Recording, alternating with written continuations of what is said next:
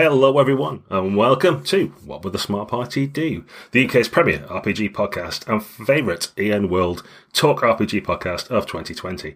I'm Gaz, and with me as usual is my good friend Baz. How are you doing, Baz? Is the world treating you savagely? Yeah, mate, I'm like the wild die to your exploding die. That's a very good answer, I like that. That's not bad, is it? Off the top of my head. Rolled a 6. Good ad-lib, well done. Didn't want to leave you shaken. Shaken, not stirred, maybe, since the new Bond movie's out. We have a special guest this time. You may know him from things like writing for God's Own Game, Earthdawn. You may know him from computer games like City of Villains. You may know him for Deadlands, for Savage Worlds, for many other things. We have with us the incomparable Shane Hensley. How are you doing, Shane? Hey, thanks for having me on. Absolute pleasure. So, let's get started with one of the questions. We have many. But the first one I want to start with is about Deadlands. Now, that's a setting about the Wild West, but the Weird West, I think it's called. It's got zombies in there, it's got weirdness, it's got steampunk, it's got all kinds of stuff. And from listening to you and reading your stuff over the years, it seems you tend to like putting in just lots of cool stuff in one place. Was that the idea behind Deadlands? Do you think kind of like, I like cowboys, but I also like zombies, and wait a minute, I like these other things as well, and they all just started piling in there? Is that where it came from? Kinda. I think, as gamers, we're all infected by all the different media we consume, right? Games and movies and books and TV shows and just all the comic books, all these incredible things we have at our fingertips. And, guys, I don't know how old you are, but, coming from the 80s and 90s, our selections were much slimmer than they are now. They were good, but nothing like they are today. So, when I started Deadlands, it was mostly Western horror. And very quickly, steampunk entered into it. I'm not sure exactly why, other than perhaps what you said before, that it was cool. And actually, okay, this is going to get a little weird. So I wrote a novel for a game called Shatterzone years ago by West End Game. Yeah, and in that novel, there is guys in power armor. Power armor gets torn to pieces with the guys inside it, and that always kind of horrified me, and I dwelled on it a lot. Going back even further, where I think I came up with that idea, we used to go camping. We'd have these ninja wars and stuff up on the mountainsides in Virginia where I grew up. And at night, we would cook our food over the fire, right? And one of my favorite things to do, we had these little cans. They're called Beanie Weenies, okay? They're just Franks and beans.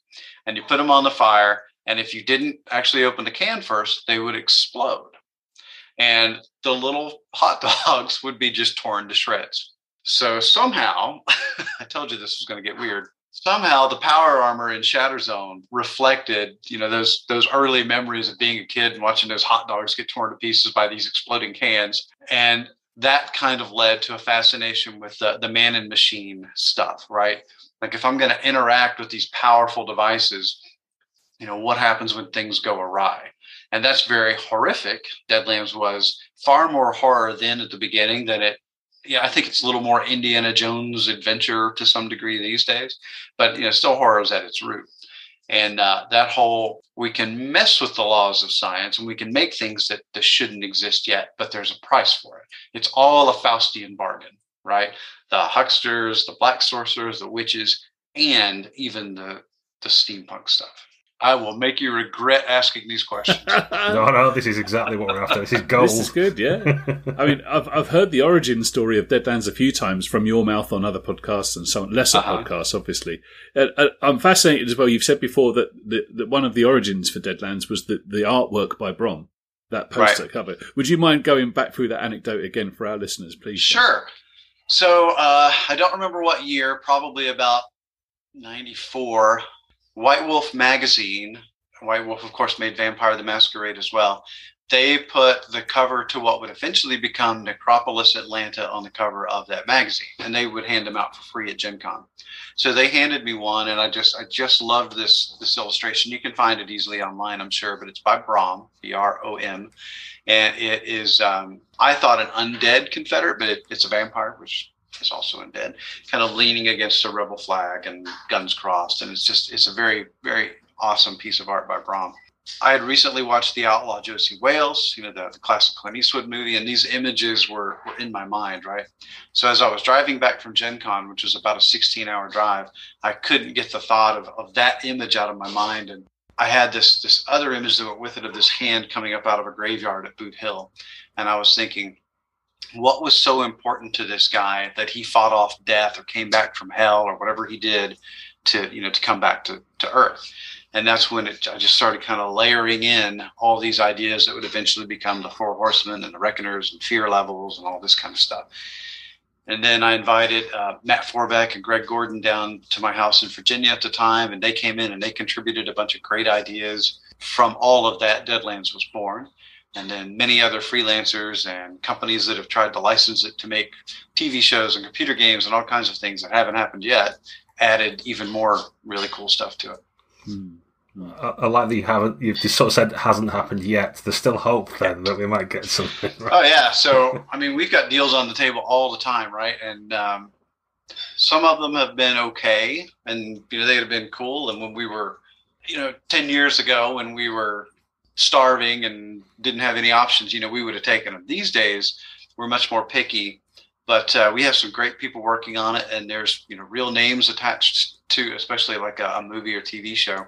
We actually showed a secret clip at our 25th anniversary party in Deadwood last August from a pretty big name. We swore everyone there to secrecy, expecting them not to, but they did. We actually kind of wanted it to leak, but we're just waiting on funding from a studio. We get all the ducks in a row, but somebody still has to write that big check. And that hasn't happened. Not to us, for the feature, whatever it's going to be. Yeah. That hasn't happened yet.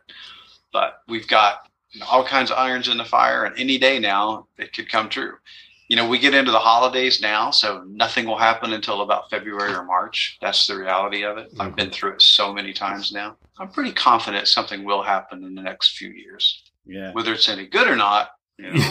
Let's see. A lot of factors there.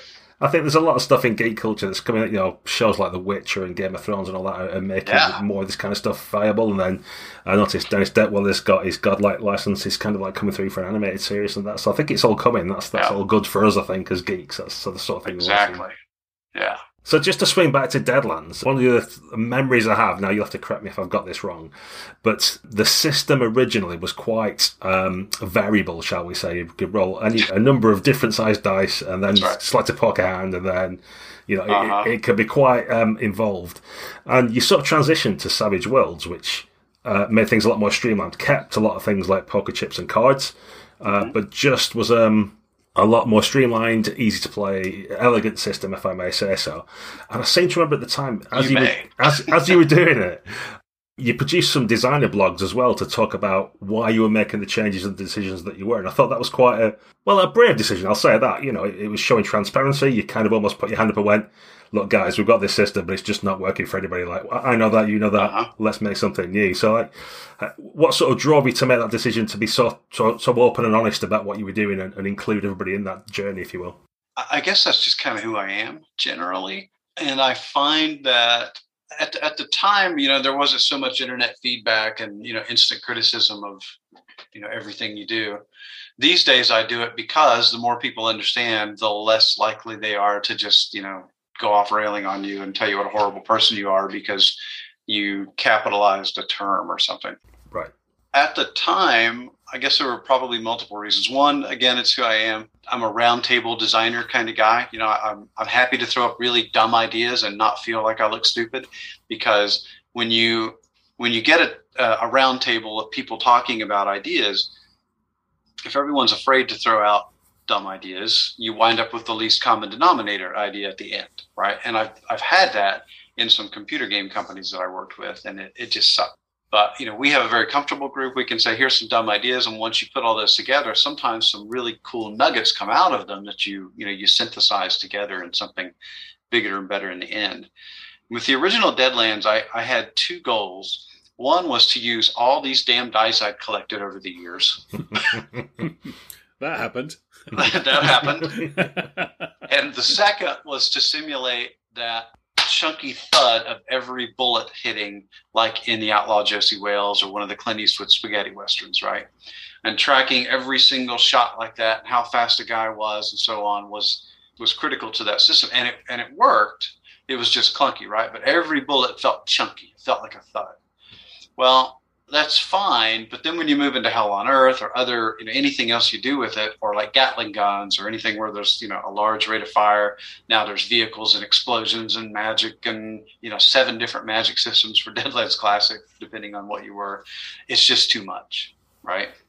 So we had a miniatures game called The Great Rail Wars in '98 that did very well, and we loved it. And one of the things we're really proud of is women played it a lot too, which was pretty unusual for a miniatures game at the time.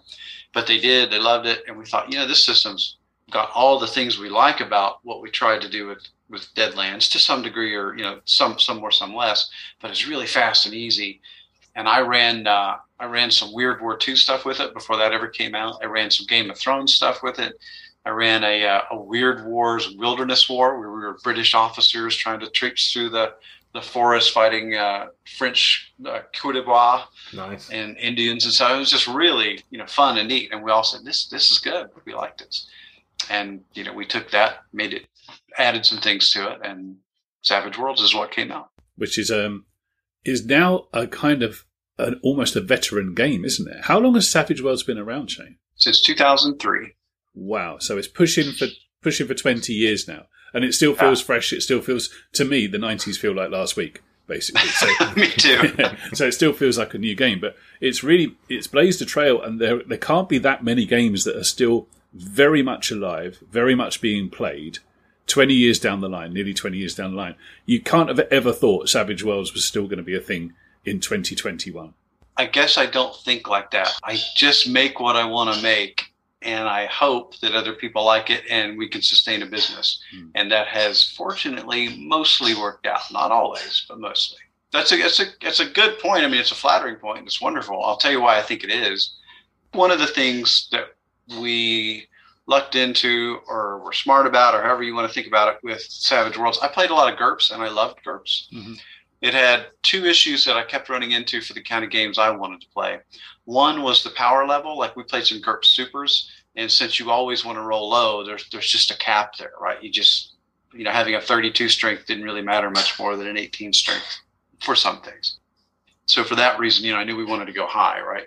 Having dice that ace or explode, as people say, is exciting, right? You roll it and you roll it and you're like, woo! You're the loud table at the convention, and that's who I want to be. Even when you told them they hit about 10 minutes ago, they're still rolling because they're going for the world record. Right. And that's fun. That's a good thing to talk about too, real quick. I'll come back to it. But the other thing with GURPS is it would have new skills and edges and drawbacks and perks advantages and disadvantages. That's it. Yeah. But what it didn't have was setting rules. And it kind of sort of did sometimes, but setting rules, I think, is where we really make every game we put out feel fresh. So we were playing Savage Return to the Tomb of Horrors last night using stuff we're working on for the Fantasy Companion and some of the things we did for Savage Pathfinder. And those little tweaks to certain things, like how you recharge power points and, just core little tweaks, change the game so much, changes your character's behavior and what you do and the decisions you make. And I think that's some of the secret sauce that we've had success with. The acing thing, I want to talk about real quick, because both in the original Deadlands and Savage Worlds, I have players at my table who are very boisterous, and I have some who are very quiet. So when we play a narrative game like a Fate or a Powered by the Apocalypse or something, those are fun and we enjoy them. But the quiet players don't really get the spotlight like all of us loudmouths do, right? No matter how much we try to kind of pull them out. But in a game with exploding dice, and it can be Savage Worlds or others, sometimes that person who's maybe a bit more reserved starts getting those aces and blowing the dice up and does something really super cool, right? And suddenly the spotlight shines on them, and they just get to feel great about it without having to tell a big story or act like they're the most persuasive character in the world or whatever, right? And that has been a really great thing to see to help kind of bring those players out of their shell a little bit and feel great about, their experience at the table. Neat idea. One of the mechanics I want to ask about, because I like it, but some people don't, and I want to kind of get your pitch on it to try and sell more people on it, is the shaker mechanic. So that's kind of like, I explain it as the start of Saving Private Ryan, where Tom Hanks and the others kind of hunker down behind the tank traps, and there's that boo sound, and everyone's not really sure what's going on, and someone's shouting in their face, but they can't hear the words. It's that kind of like hunkering down. You've not been wounded, you're just out of it for a little bit. But I think some people get a little bit of cognitive dissonance around, well, I've not been wounded, why can't I act? Why do I have to do this other thing first? And I try and get people to explain to me what their character is feeling like or doing to be shaken, because that then has a narrative element to it. Is that kind of approach you take, or how would you sell it to people? Yeah, I would have a very broad approach, though. If you watch like combat footage, real honest-to-God combat footage, or people who are being shot at, or any sort of really dangerous situation, a lot of the time, the first thing they'll do is shirk back or something, right? That's shaking, right? Being in a rap battle and the guy lays down a really good line on you and you can't respond because you're just like, that's shaking. A shot that creases your hat might shake you, right? Anything that causes you to delay or pause a moment. Even like a lot of times, I really do just try to vary it up. But, somebody shoots at you and I'll say, well, you dive to the side. And when you do, you bash your shoulder and head into the wall. Just no wounds, no fatigue, nothing like that, but you're shaking. And it just, almost certainly, unless you're already wounded, you're going to snap out of it, right? You just need a 4. And that was a big change we made, and it's a good one. But what's great mechanically is if you start stacking stuff up, if you make them distracted, now getting unshaken is much harder, right? So that's why tests are such a big deal now. And if you're trying to essentially hold a dragon or something big, right? You really want a team who's working together like that. So you make him distracted so he can't get unshaken, so that another shaken might cause a wound and he can't kill you.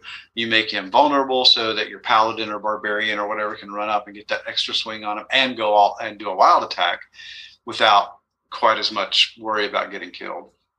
And that's where that really cool teamwork aspect comes in.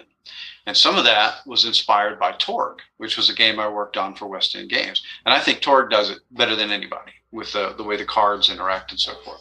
It's a heavier system. I love it, but it is, there's definitely more of a learning curve, and there's the cards and all that kind of stuff. But that teamwork aspect, so you can play a support character and still do cool stuff in combat. That's what's important to these kinds of games, I think. It's a real thrill playing Savage, because you started off by saying, I think we agreed it's kind of an easy, light game in comparison to many others. But it's actually a game that takes a little bit of mastery as well. There's a lot you can do with the things that are in there. The levers and buttons that you can push and pull really do make a difference. So my favourite thing about Savage is that it's not afraid to have game elements in it. And they actually really do matter, and they trigger things in the story and things in the fiction.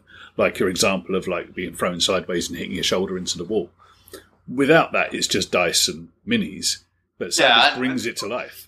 I'm so glad you feel that way, because that's the design goal, right?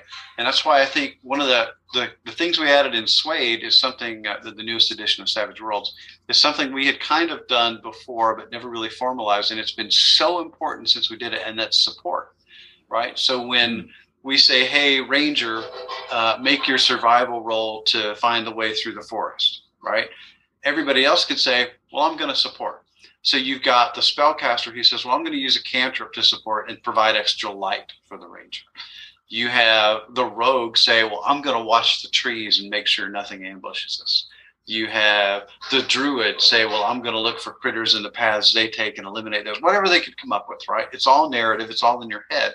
It's just a die roll, as you just said, Baz. So I could just roll the dice and say, I give you a +1. But, a good GM will pull it out of you a little bit. Well, how are you supporting? What skill are you using? And that is just so fun and makes everybody feel like they're contributing and doing something, and they are. You talked there about pulling things out, and it's obvious from how you've been talking that you're still an active player and GM, and you like games so much like all the rest of us do. So how much do you kind of like put stuff into players' hands or try and make them tell you what's going on and how things look? A lot. Yeah. A lot, yeah, and especially like if it's the the final blow on something, I'll say, "Tell me how you kill him," right? Or "Tell me how you take him down," or that kind of stuff, and let them do it. And if they're not comfortable, I'll take the reins. But yeah, I love to give them that spotlight. Yeah, how does he die is one of my favorite statements I make. Yeah, oh, that's a good one. Yeah, but that's the thing. It's just what Baz said again. Just to really hone in on that point. Any die roll you do can be a narrative event, right? So. And sometimes you don't even need die rolls. So one of the things that I experimented with in a Deadlands Dark Ages that we were playtesting not too long ago, there was an obstacle, and it was just a really steep gully they had to get across. There was no die rolls wound up being involved, but it was just how creative can you guys be about trying to get you and your equipment and the wagons and all these things across this gully, right?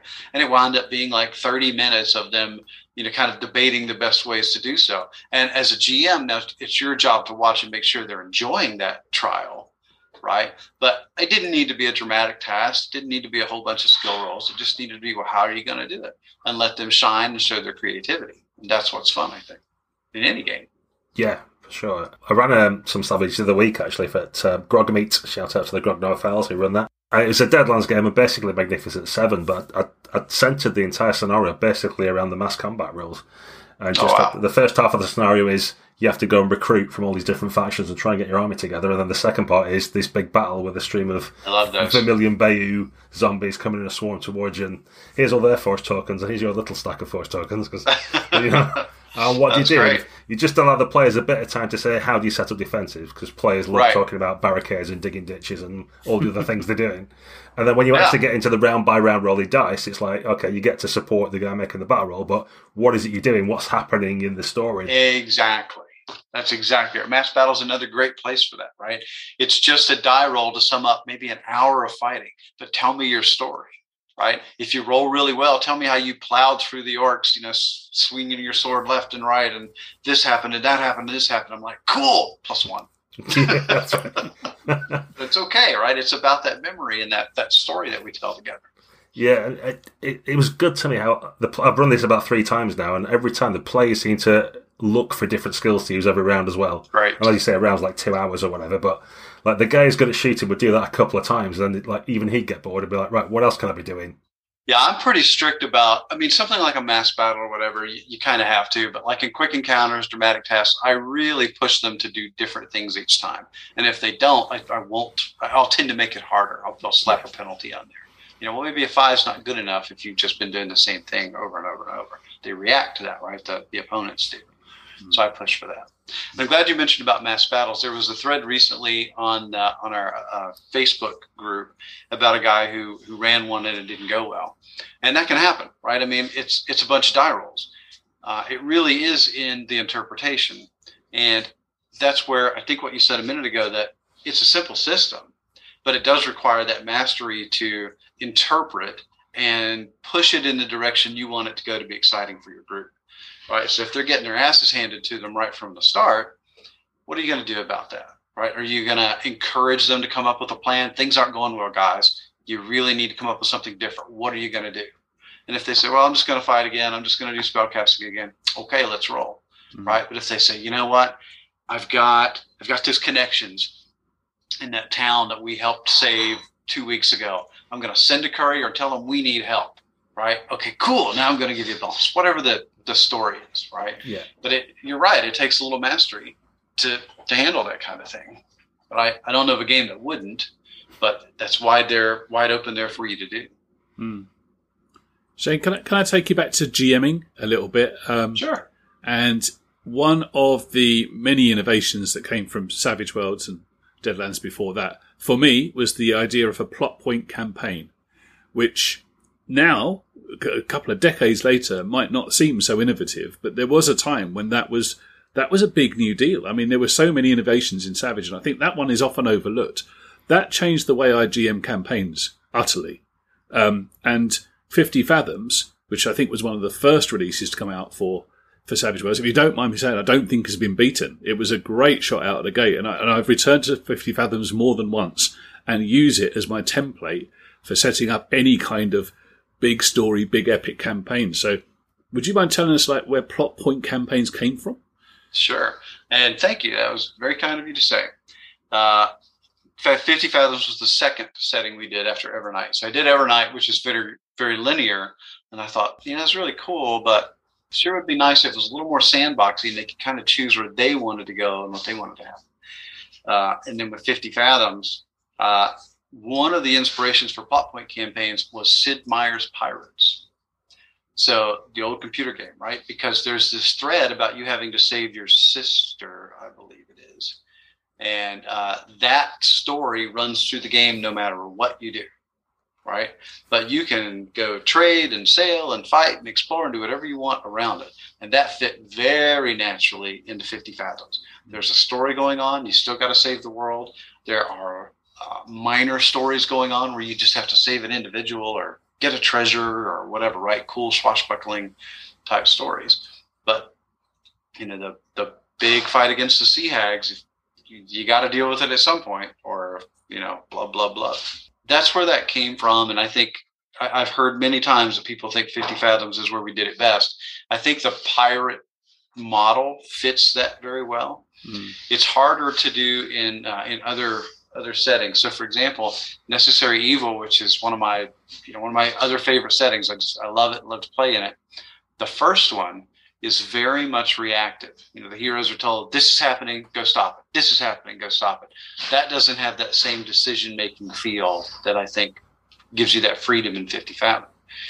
Necessary Evil 2, I think, does accomplish it because it's a scavenger hunt and you have a list of things you get, go do whatever you need to do, right? Solomon Kane has a pretty good one. Evil rises and you can seek it out and go deal with it. Although the adventures themselves wind up being a bit more linear once you get there. Horror at Headstone Hill that we did for Deadlands, I think does a good job of it. There is a particular threat that it's coming for you, but there are all these other lesser things you can deal with in the meantime at your discretion. So it is really hard to design them. Holler, that I'm actually working on behind the screen that you're on, has a really cool one. You are trying to raise resistance to the big boys, which are the industrialists that have come in to take over the Holler. And it's up to you, which it's much like what you were discussing with your Deadlands game. You've got to go round up support, put the pieces together, and eventually there's a mass battle in that one too, based off a real world mass battle. Do we approach games? I mean, I'm trying to think of the right ways, but like as big and brash, taking you back even further than Deadlands to sort of like Terror in the Skies, which we wrote for Earthdome, which is one of our favourite old games. That involved, a city on fire with these screaming, fire-breathing horrors shooting around the skies, and ended with some massive demon-like horror appearing and someone's having to read from a book and the lightning's shooting through sails and big skyrships are falling from... It's big, bold stuff, right? You're not one for doing there's just a couple of orcs and you need to stop a cheat, and it's got to be like more explosive and entertaining than that. Is that what you say? That's a fair aspect to your writing? I don't know, because sometimes I certainly like to do that, and I'll tell you about another one in a second. But I like the little stories too. One of the things with Deadlands was we told the story of the Reckoners, and it was these big plot point campaigns, right? The Flood, Last Sons, Good Intentions, and Stone in a Hard Place.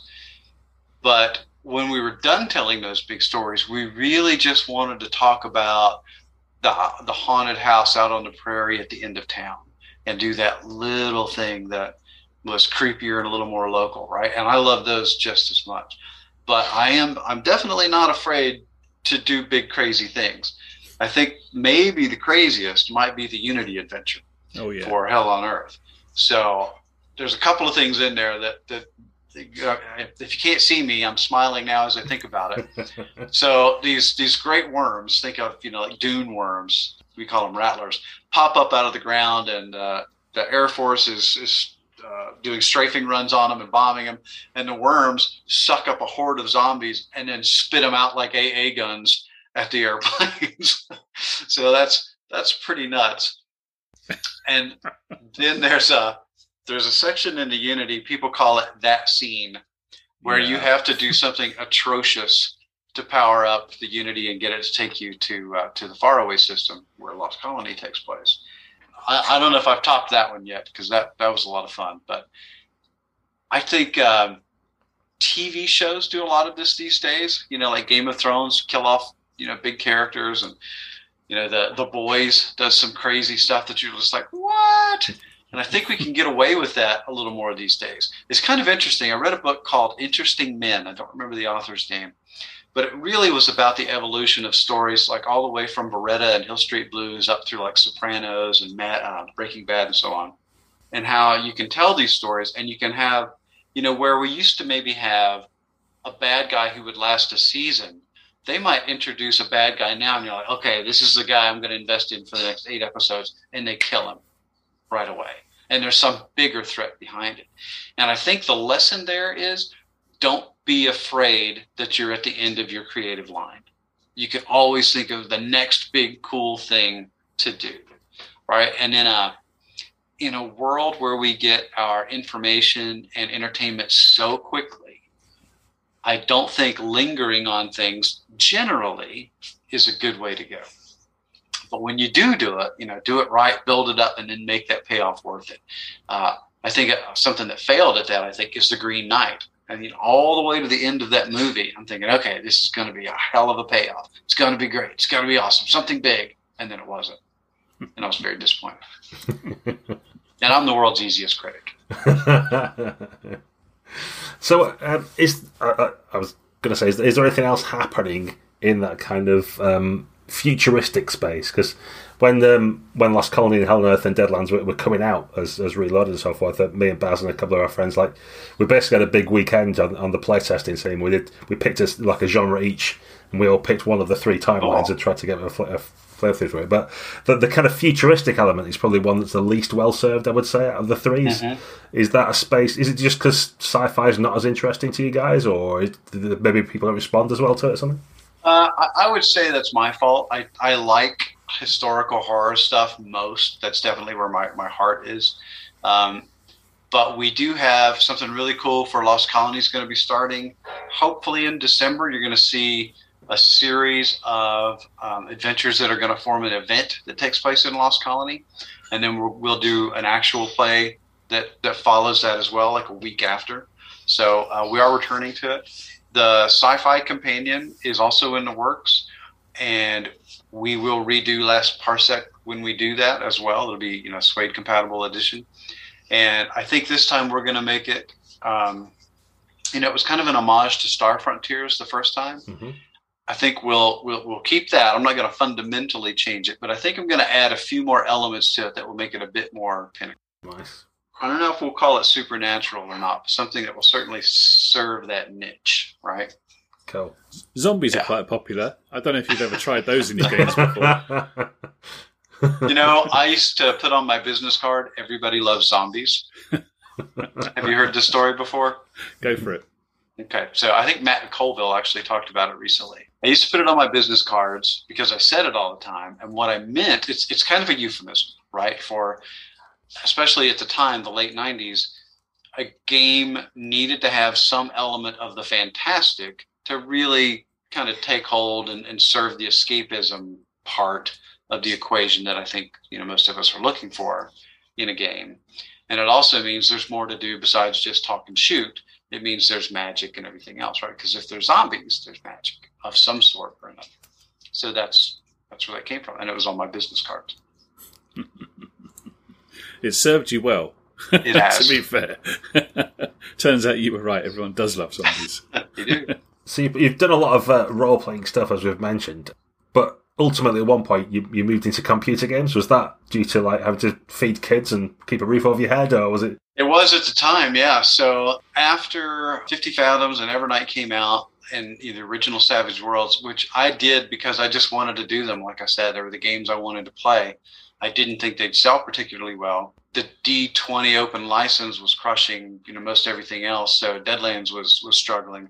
We released Tour of Darkness, the first Weird Wars book, which is a fantastic book. I like that. Yeah, it's a great book. Really clever but it cover. Didn't sell in at all.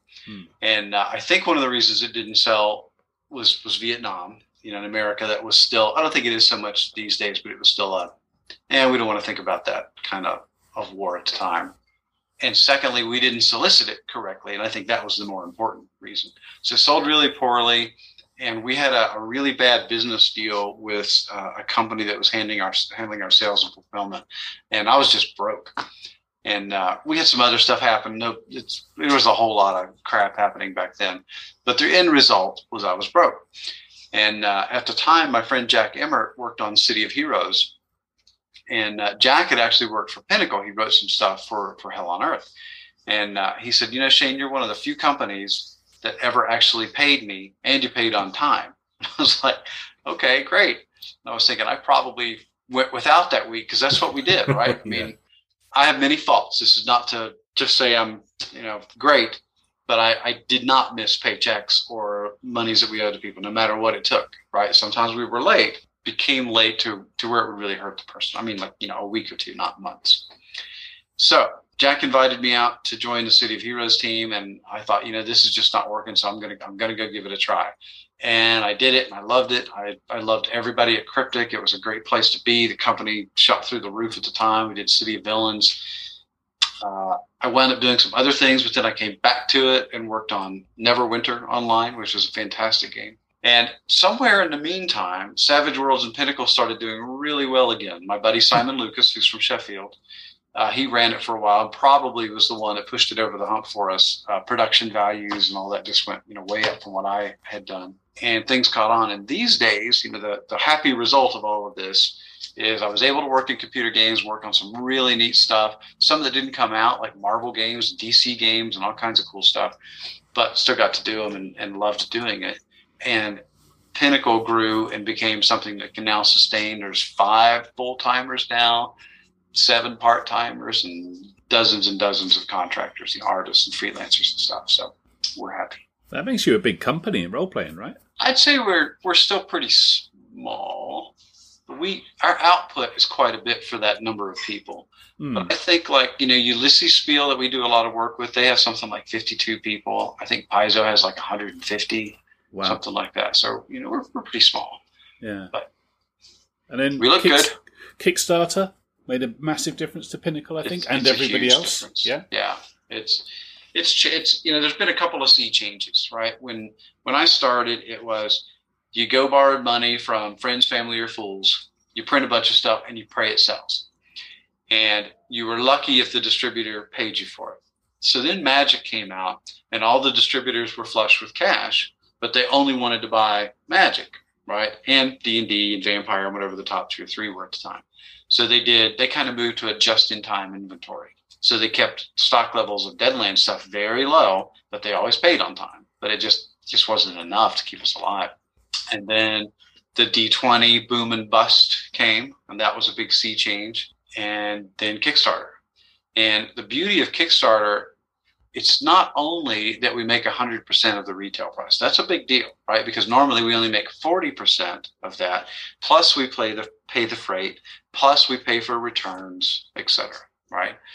But Kickstarter, we get 100%. We break even on the shipping as best as possible. Usually we lose a little bit. But we also get to make all these cool accessories. Like, now we make, these archetype cards and pawns and chase decks and all this other cool stuff that we could not have made before. We couldn't have made them, and we couldn't have sold them into retail. Certainly not at 60% off. So that takes us more, that lets us sell more than just a book, one $40 book. It lets us sell 5 other things that bring the whole total price of the product up to maybe $100 or so.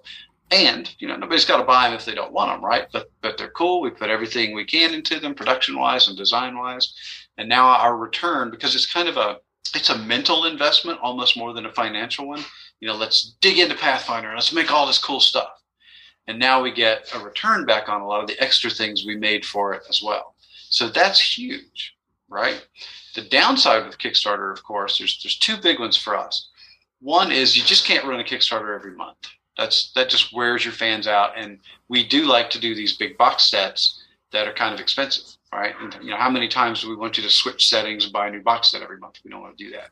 We really want to do like 1 or 2 big settings a year from now on, and then support our lines in between, which is what we're moving towards. So that's one issue. You can only do so many. And now, of course, they actually restrict you to 3 ongoing campaigns that you have to fulfill. And they say they're enforcing it, which I think would be good.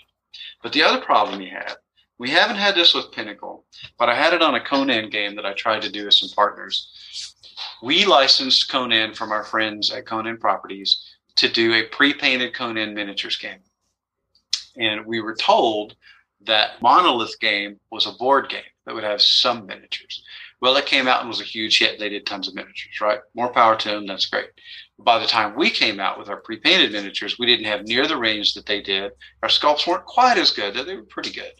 And it turned out people just didn't really want a pre-painted game. So, okay, fine. That's what another great thing about Kickstarter is you can find out before you print 5,000 copies and don't sell them, right? But we had this one guy who just hated us. He decided we were just trying to cash in on Conan, and we didn't know anything about Conan. I know a lot about Conan. And he just hated us, right?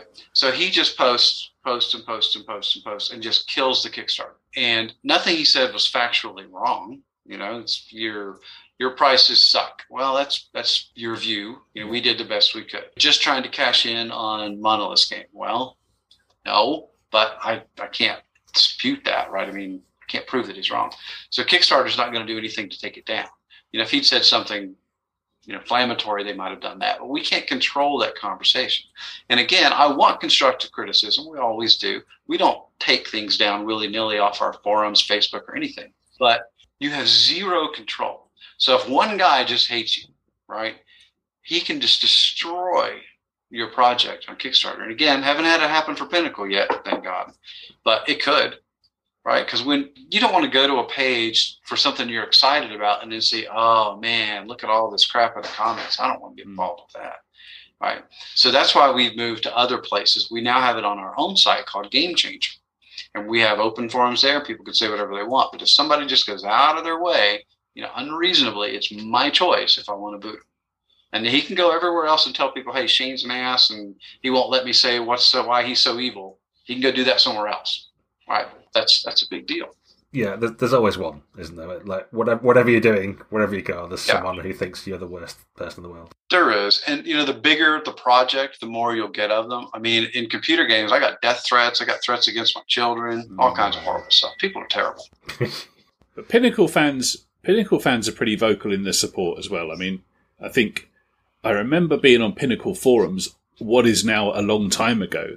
I remember. I think this is right, Shane. I think I saw you once say that you had like the oldest domain name as an email address in gaming or something like that. You may not ever remember saying that, but I think you had like an email address that preceded, I don't know, Noah's Ark or something.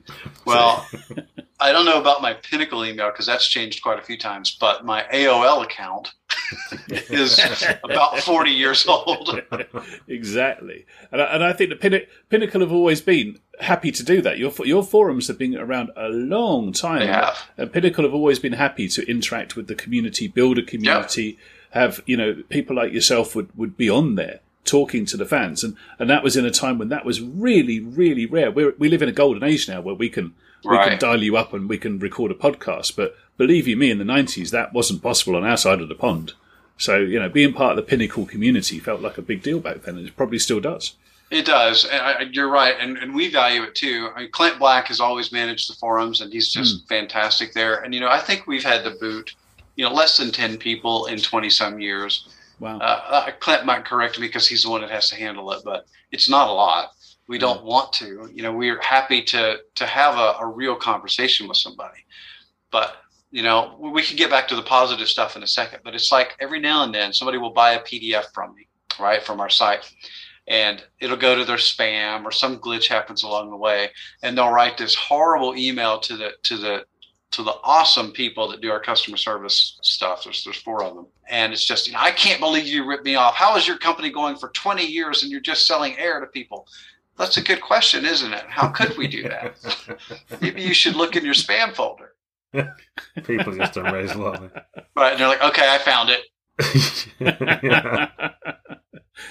Do you still get people sending you emails saying, I think Deadlands Classic was a better game than Savage? What are you doing? Oh, yeah. They're People trying to convince you that you designed it wrong the second time. Well, it's usually something like, hey, Savage Worlds is great for some other setting, right? But Yeah. I'll always play Deadlands Classic. And I'm like, well, more power to you. I don't really remember how to play it at this point. It does make me laugh when people ask at conventions, this is the original Deadlands. I was like, I'm not a maniac. Like, Right.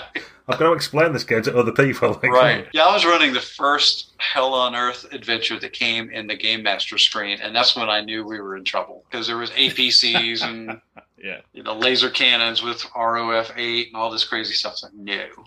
Yeah, and you're sorting out your poker chips into 3 different colours. And getting the stats on over here to put them in is quite hard work. It's probably quite easy in America. Oh, yeah.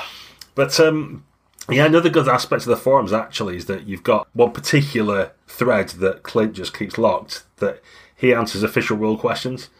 Mm-hmm. And like every company and every game system should have that. And it's just like only he can respond. And people ask a question, He goes, this is the answer. The end. Oh, Clint hates it when anybody else answers. Me included. But I think that's a really underrated resource for a game system that, like, you want, like, because if you go on D&D forums or whatever, it's just full of people thinking, oh, I think it might be this, I'll check my book when I get home. And it's like, why are you even responding to this guy? You obviously don't know the answer. Right. So to have a definitive resource where if you've got questions, you can just go and say, what's the answer to this question? And Clint or someone equally high level can go, it's definitely this. There you go. Yeah, and he's got such a great head for it. I mean, I'm pretty good at our rules. I mean, I wrote them, but Clint is he's just an expert at how they're going to interact with each other, especially over different settings and so on. And one of the really important things about having a thread like that is, so I think D&D 3.0 and 3.5. One of the things I don't quite like the complexity level because they tried to have a rule for everything, in my opinion, right? And I still enjoyed them, still played them. But I think when you try to have a rule for everything, you can't. And it means that you feel wrong when you wing it. Mm. So I think your game system needs to have a common spine that allows you to easily wing things and feel confident about it as you go. And I'm not sure we succeed there all the time, but that's one of our goals, right? It should be easy to go, okay, well, you've got a gun in one hand and a knife in the other, and you've got 2 weapon fighting, and this is how I'm going to do it, and you move on, right? Really, you're just kind of looking to see if the guy blows up a bunch of aces anyway, and then rolls good damage, and you'll get there. I always describe Savage Worlds as a toolkit system. And I think it's that kind of thing. That's like the terse version of when I'm talking to people about it. But it's you've got the bones you need to do whatever you want, and you can be pretty confident once you've like got a handle on the system to make something up on the fly, and it'll fit. It won't feel wrong. It won't feel jarring. It just kind of like, generally a +2 or -2 here and there, or someone shaking could cover a lot of illness. That's right, and those rules are in there, right? I mean, if you look deep enough, how multi-actions and 2-handed and all that kind of stuff, they're in there, but if you just want to get on with it, you'll get close enough that it's not going to matter. Probably. If it does, look it up if it's important to you. Absolutely. So I guess another one that I want to ask about, because I get maligned for this all the time, and now you've changed Suede and said that you give out more bennies. I'm having to change a habit of a lifetime. But back in the good old days of Savage World Explorers Edition, you should give out 1 or 2 per player per session. I was very happy with that.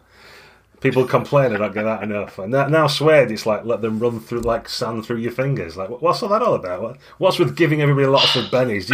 Do you love players all of a sudden? What's going on? Well, I'm pretty brutal to my players, but this is a great debate. And I don't know the right answer. I have played... So Tomb of Horrors, for example, that we're playing right now, Daryl is just a bastard. He will not give us bennies to save our life, literally. So, I had my 3 at the start, and the only way we actually get bennies is by screwing over the other players, like pointing out a rule that they should have been subject to or something. So he's just a bastard. So last night, 2 of our characters actually died because we didn't have any bennies to try to reroll a simple vigor roll to resist the sleep gas that sends the big juggernaut thing out after you. Me, my rogue, and the paladin got squished. I play with a guy named Ron, who runs just a fantastic game up in Colorado. He has a 5 benny limit. You just can't ever have more than 5 no matter what. He'll give them to you freely, but you'll never have more than 5. And then there's me. I give out fairly generously. Like when we do the charity games sometimes, these are really fun. So, we'll have a group of players and a game master and stuff, and people buy bennies for charity, and they can give them to the game master, they can give them to players, they can do whatever they want. And sometimes they'll have stacks, right? And what's interesting is, I don't know the answer to the question. I'll tell you, I'll give you some input and you decide for yourself. What's interesting is when a player has a lot of bennies, you'll see them spend them on silly things that are important to them. So, for example, one time I had a stack. I was playing a rogue. I like to play rogues and thieves. I was trying to open a chest that was trapped on the inside. And I knew what was inside wasn't much. But everybody was watching me. And by golly, I'm the thief. And I'm going to open this thing no matter what. And I just needed a 6, right? But I just kept rolling horribly. And I spent like 5 bennies to get the chest open. And, without triggering the little trap inside, and stand there proudly and say, see, I'm the master thief. I think where GMs get hung up about it is when players spend a lot of bennies to reroll damage to kill their big bads. And I sympathize with that a little bit. On the one hand, I think kind of like we were talking about before, I don't think you should be afraid to let your big bads get killed. You can do the next thing, right? But, you're still in one adventure and it's the dragon or it's the boss or whatever. And we've addressed that with a couple of other options. One is the wound cap, the 4 wound cap. So that makes it so, okay, well, I just did 7 wounds to this boss. There's no way he's going to recover from that. Well, you did 4. He's only got to roll a 4, and he only will take the 3. Still bad, but it's only 3. And the other way we've addressed it, we did this in Pathfinder and Rifts, and in Supers, there's an even more generous rule for it, but we make them unstoppable. And that means that no matter what you do, they can only take 1 wound per attack. And that's it's a GM's choice when to use it, but it makes it so that fighting that dragon it's going to take a bit, right? The dragon's a huge creature with 6 wounds or something, and you're not going to kill it all in one fell swoop. And I think those are, as you mentioned earlier, it's a toolkit, right? So these are knobs and levers we can kind of adjust to change those aspects of the game. And bennies play a really important part of that.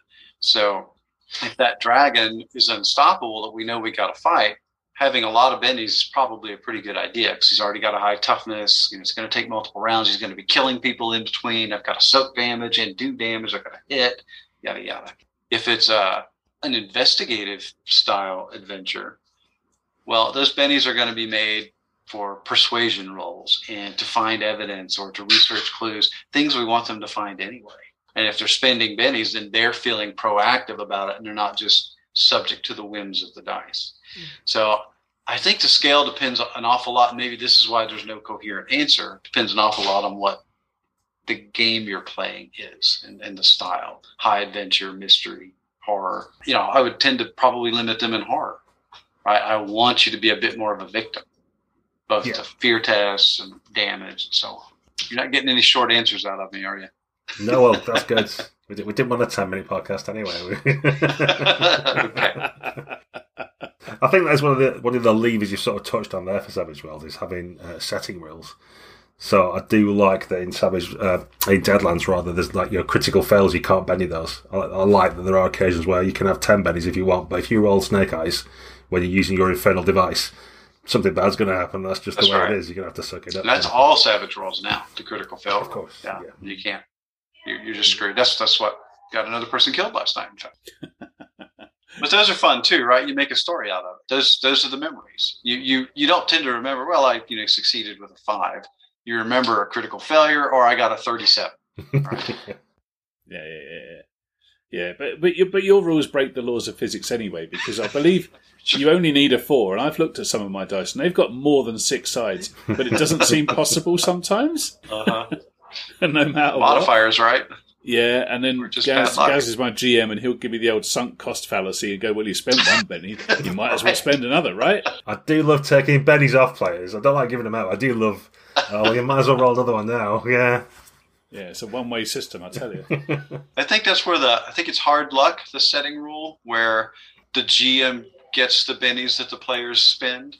I must have overlooked that. Yeah, that's. I think that was our Portuguese translators came up with that one. That's the way they do one of their settings, and they just love it. So, every time the guy wants to spin a bit, he's like, I don't know. Shane, on your settings, Savage is certainly, amongst many other things that you've done, Savage has always gone out to get what I would call very interesting settings, quirky IPs that maybe not everybody always thinks of. You've had settings for stuff I've genuinely never heard of, as well as some really big things like Pirates of the Spanish Main, when that was a really big deal, and so on and so forth. What are the IPs that, if you could wave your magic wand, what are the IPs you would love to Savage? If you could have anything, do anything, what would it be? Savage Torg? Where would you go? No, I wouldn't do Torg, actually. I think Torg is perfect as is. I love it. There's a huge stack of boxes back here on my shelf. Yeah. But Thundar would be my number one. Thundar the Barbarian, if you ever saw the cartoon. Did you see that in England? Yeah, we got that. Okay. Yeah. I'd love to do Shadowrun. I think that'd be fantastic. Those are really kind of the last two on the list of things that I'm just, I think about constantly. The other things that are on my mind are original ones that I haven't put out yet. And some that we've hinted at, like Abyssal, is in the mini settings book and the Essentials big box that we did. And it's kind of a Johnny Quest versus meets C-Lab kind of mashup with a pretty cool twist. I think it's pretty cool. Okay. Yeah, because the thing about the Savage settings I was like is there was always a twist. Now, sometimes that twist was there was a zombie. That seemed to happen a lot, which we've mentioned. but the Savage settings were always just a little... Because Deadlands isn't just a Wild West game. Lost Colony isn't just a science fiction game. There's always something. There's something that's a little bit more innovative in the game. So, so I can't wait to see what you're going to do with more settings down the line. Well, thank you. I think my main trait, and I don't know where this came from. I mean, certainly the struggles of business in the early days might have informed some of this, but I did it before then, so I don't know. I like worlds where the heroes have already lost. Now what are you going to do? Right? So Evernight, you start very Greyhawk kind of flavored campaign, and then very quickly it's Evernight. Things are bad. Okay, you've lost. Humanity's destroyed. What are you going to do? Hell on Earth. 50 Fathoms. The world is already flooded. You already blew it. You missed the big ending of the last movie, and now you're in this one. What are you going to do about it? So Deadlands even is, the reckoning's here. Already happened. What are you going to do? And I guess it's the old, how many times you fall off the saddle proverb, right? It's what makes a great hero and I guess this intrigues me is, how do you face failure? How do you face that kind of adversity? So people used to say my worlds were really dark because of that. And I would say, yeah, that's why you rage against the dying of the light, right? I think in modern terms, my settings aren't particularly dark. There's so much darker out there. But that's what I like. I like it really difficult. I like you to struggle. I like for the odds to be against you. That's why I'm not as excited by, vanilla fantasy worlds and sci-fi stuff. Unless, there can be a story in there that's super interesting. But I like the setting to have it baked in as well. So this is a question we asked most of our guests, actually. Is there anything that anybody else is out there at the minute that you're excited by, or anything that you're playing of anybody else's, or did you really just focus on your own stuff? Really, you've got so much going on, you don't get much chance to shop around. Well, I play everything, every chance I get, and I typically do it at conventions, which has been hard for the last 2 years, for example. I played Cartel that Magpie Games makes using the Powered by the Apocalypse engine. I played that with their curated games. If you don't know, you can actually pay to play in a curated game where the game master actually is paid to run the game. You sign up on their site and you play. That was fun. My my son actually ran a 5e campaign for us. That was a blast. We played Tomb of Annihilation. That was almost 2 years ago now, but we played the whole thing. That was a lot of fun. I would play Warhammer any day of the week, tabletop, RPG, minis game, whatever. I love Warhammer, love the world. So yeah, I play a lot, and I play computer games as well. But mostly, the regular game every week is either board games or Savage Worlds. That's what we do. Mm-hmm. You touched upon Warhammer there, which Warhammer's got a big resurgence. Maybe you did mention as we were warming up that you might have a Games Workshop story. Oh yeah. Okay, so Gaz is in Nottingham, right? That's right. Mm-hmm. Okay.